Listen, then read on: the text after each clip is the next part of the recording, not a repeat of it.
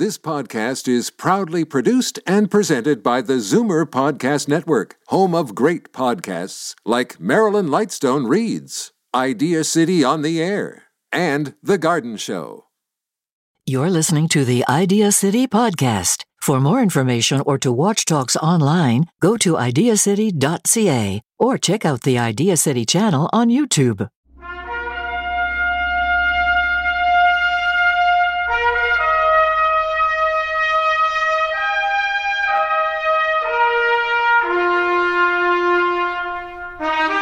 Hello, and welcome to Idea City on the Air. By the end of the next half hour, you'll be inspired and enlightened by the world's biggest ideas, innovations, and breakthroughs as you hear about them in talks from the planet's smartest people. Moses Neimer's 3-day annual Idea City conference in Toronto has been called Canada's premier meeting of the minds, and we're glad to have your mind with us. In this episode of Idea City on the Air, Dr. Olga Kovalchuk speaks about combating age-related disease. Now, let's join Moses as he introduces Olga to the stage.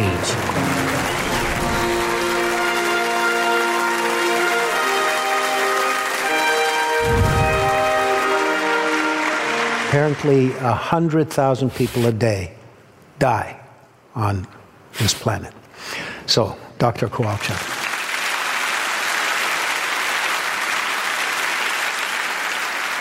Good afternoon, everyone. It's my real pleasure to be here. Thank you so much. Thank you to Moses. Thank you to all of you for being here. It's a wonderful venue and really great opportunity to talk about a very interesting topic. I think I'll overgeneralize if I'll say aging interests every one of us, right? Because obviously no one really wants to age. So let's really be right on target and talk about personalized approaches to combat aging and, what's most importantly, age-related diseases. Well, if we try to discuss what is aging, in social terms, aging is actually referred to in context of society where we are at. So in developed countries, we usually sort of go at around retirement age and would say, well, age of retirement is that margin where we start talking about aging population. In developing world, it's a little bit different because there they would actually define aging at the time when an individual stops being able to make a sizable contribution to a given society. So it is slightly different. In biological terms, though, it is very similar because it's actually a biological process, a process of becoming older. It's a process that's genetically determined and environmentally modulated.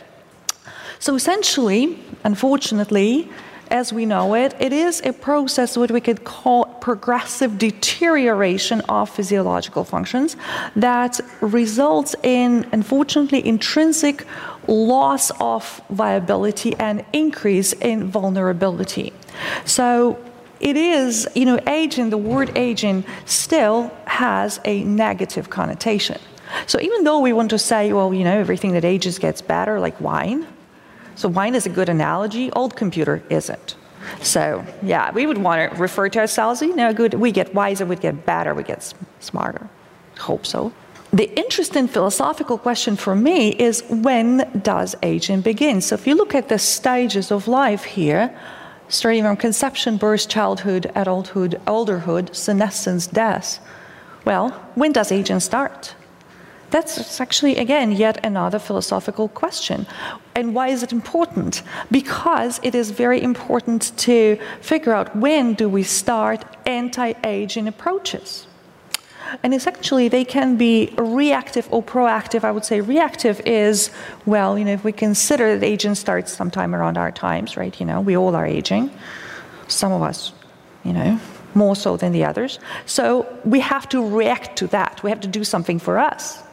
So that is essentially reactive. If we were to talk about being proactive, then healthy aging, think about it, starts at conception. It actually starts even before conception. Some of my colleagues look at effects of exposures, early life or preconceptional exposures of parents on later on life of their children. So if we want to have a healthy aging population, we have to start with healthy children, essentially. But that's not going to help us. We're already here. If we talk about, we are scientists, and, I'm an academic as well, so I have to lecture you a little bit. So background knowledge, aging, there are theories of aging. Of course, there is genetic theory. It is in our genes. But then, of course, and we have heard about that a little bit today, there is connective tissue theory, there is free radical theory. Connective tissue talks about our connective tissues like bones, like cartilage, sort of veering off and losing its rigidity, losing its capacity to actually sort of keep up our organisms. Free radicals, our cells divide, we live in the environment where there is a lot of oxygen, and we are made a lot of our body's made of water, so those are sources of free radicals. Free radicals are damaging, so they damage our tissues, again, causing aging. Immunological theory, our immune system wears out, so all of those are also theories. But there is one interesting thing in common about them. So if we were to look at them from the side, those theories actually all merge together, and I would call them epigenetic theory. Coming up after the break. What is epigenetics is that grammar of life. It's that stylistics is pretty much what governs which genes are expressed and how.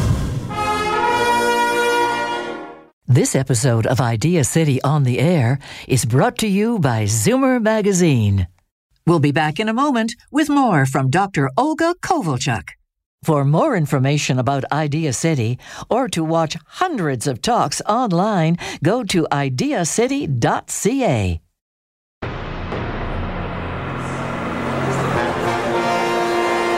Welcome back to Idea City on the Air. You're listening to Dr. Olga Kovalchuk speak about combating age-related disease. The word epigenetics was mentioned by my colleagues a couple of times. So what is epigenetics, and why are we so interested in it in aspect of aging and age-related disease? Well, genetics, as I like to say, is an alphabet of life. And I believe that if we really tried, even though it's the end of the day, probably within 5 to 10 minutes, we all could, in chorus, very nicely recite Russian alphabet from A to the very last letter, which is yeah, and then backwards. But then I'll try to say a couple of words to you, as the word, by example, starение, which means aging in Russian. Does it mean you can speak Russian? You just recited the alphabet. No, you can't.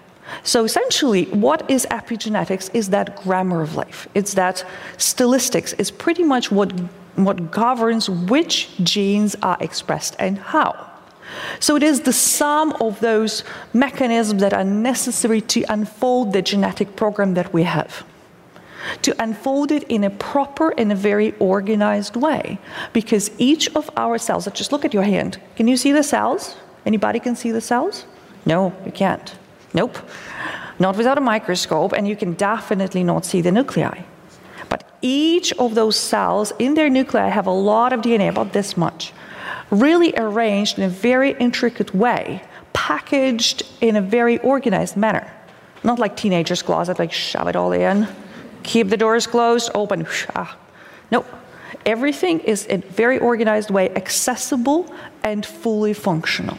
So this is the way we talk when we talk about epigenetics. So if all of that DNA is controlled and only certain genes are active in certain times in certain tissues. So this is the science of epigenetics, which actually, as Dr. Choka said, controls gene expression. Look at these beautiful mice. They're all different, right? Aren't they? Well, genetically, they are absolutely the same.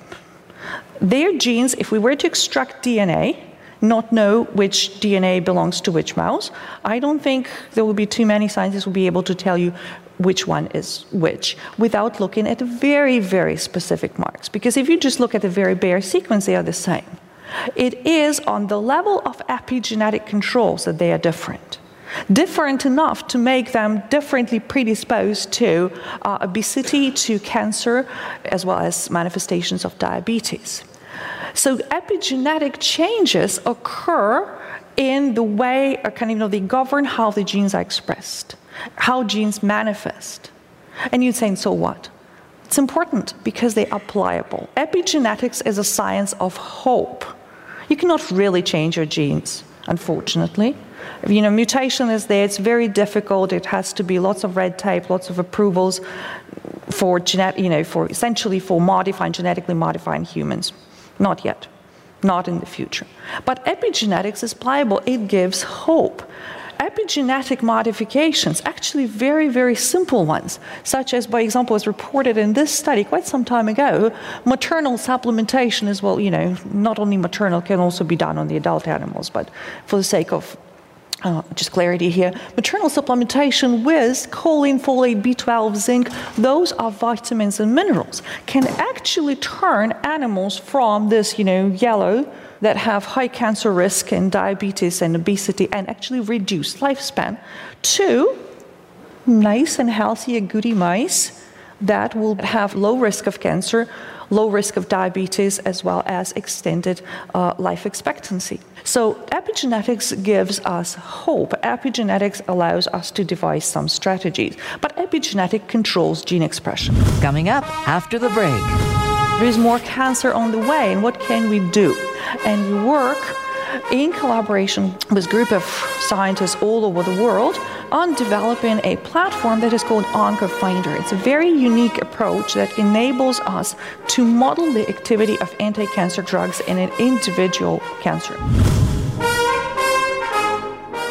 This episode of Idea City on the Air is brought to you by Zoomer Magazine. We'll be back in a moment with more from Dr. Olga Kovalchuk.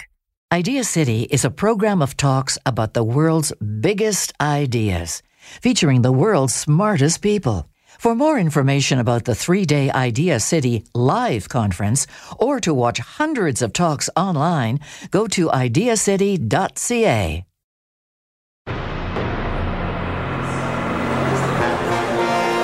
Welcome back to Idea City on the Air. You're listening to Dr. Olga Kovalchuk speak about combating age-related disease.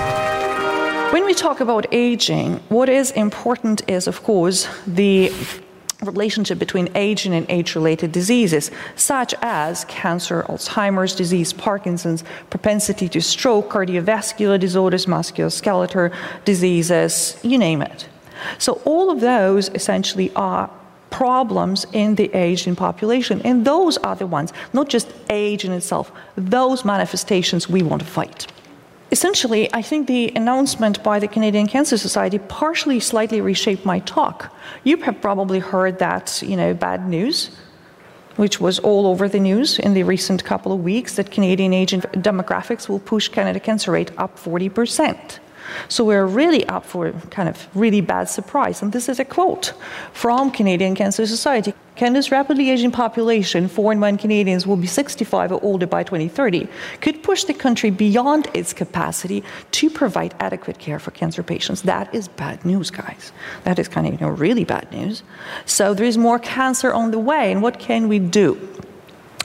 Well, there is a lot of research going on, and I will tell you a little bit about our pitch there. So I am not only an academic at the University of Lethbridge, I'm also involved with, as one of the founders of Canada Cancer and Aging Research Laboratories, which is a research company, and we work in collaboration with a group of scientists all over the world on developing a platform that is called OncoFinder. It's a very unique approach that enables us to model the activity of anti-cancer drugs in an individual cancer.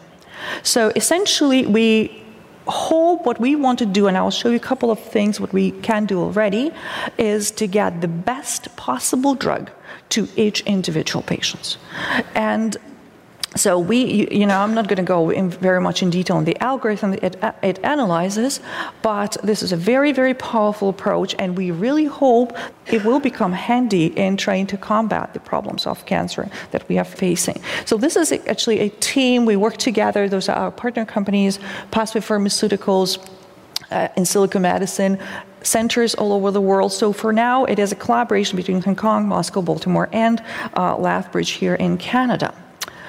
And the problem we are tackling is the problem of individualized care for cancer. Because none of us I don't see any identical twins here, so all of us are very different. And we all are different. No two individual diseases are the same. No two cancers are the same. Even if they are assigned the same histological grade or the same type or subtype. Still, there are different genes that operate in each cancer. Some will be very similar, but some will be different. Different enough to ensure that one cancer versus the other cancer will have slightly different response to treatments. And sometimes that slight will make a difference in responding or non-responding. So what we're trying to do, we're trying to tailor the treatment approaches to each individual cancer.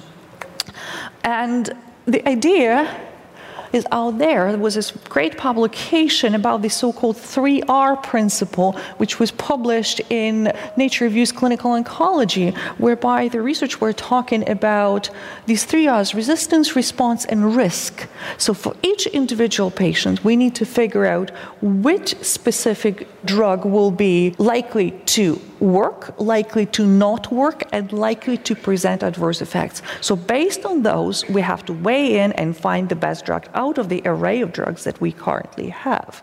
So those are many, many, many genes that are expressed in each different cell and in each different cancer.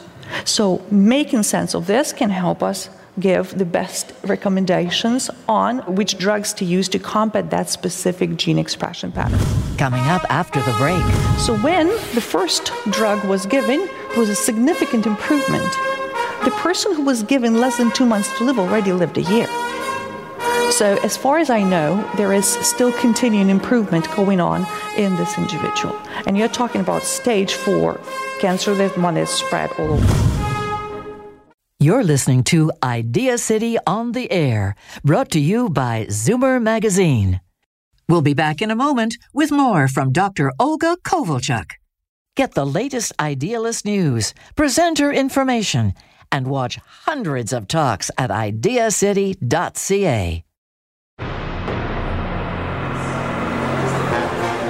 Welcome back to Idea City on the Air. We now conclude Dr. Olga Kovalchuk's talk on combating age-related disease. What OncoFinder does, it looks at all of those intricate pathways, uses mathematical algorithms, and matches the pathways that each of the known drugs targets, because we know which pathways each drug targets. So say, okay, these drugs are expressed, these pathways are active here, these drugs counteract these pathways.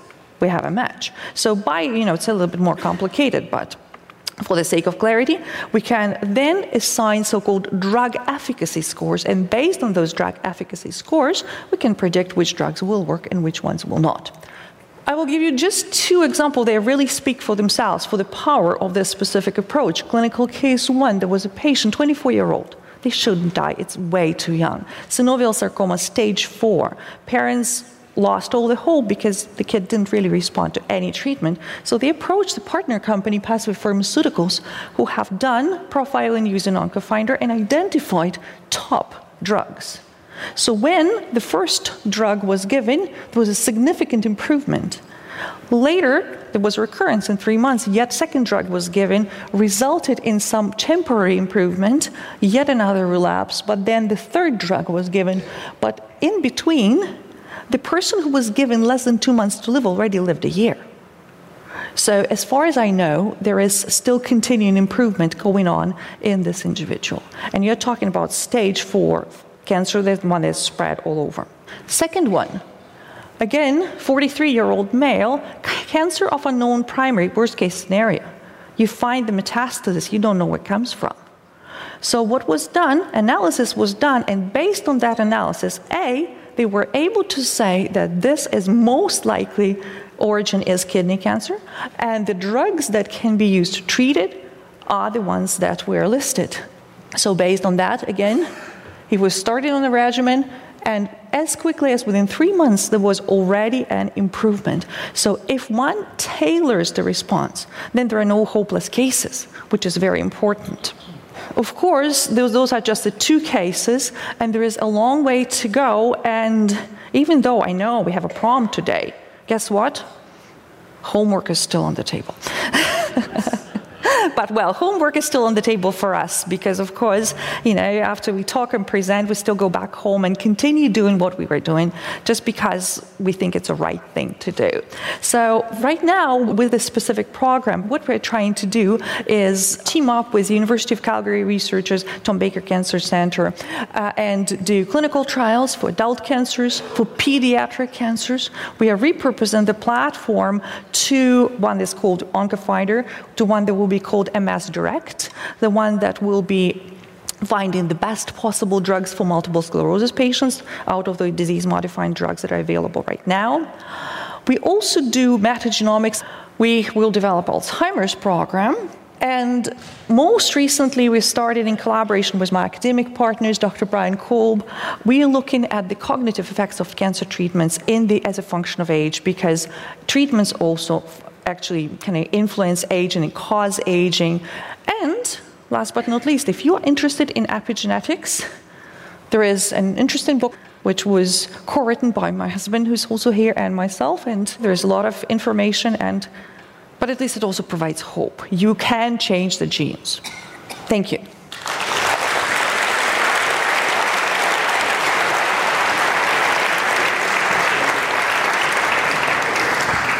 Thank you, Olga.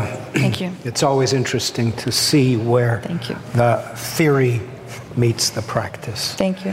And what is your sense of what kind of time frame are we in to this struggle to defeat aging?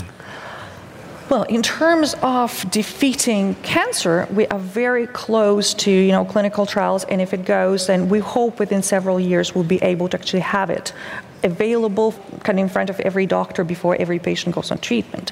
In terms of aging, I think if we go epigenetic route and look at metagenomics and vitamin supplementation, we will also be relatively close. Well, I believe in epigenome. All right, let's have a picture. Thank you.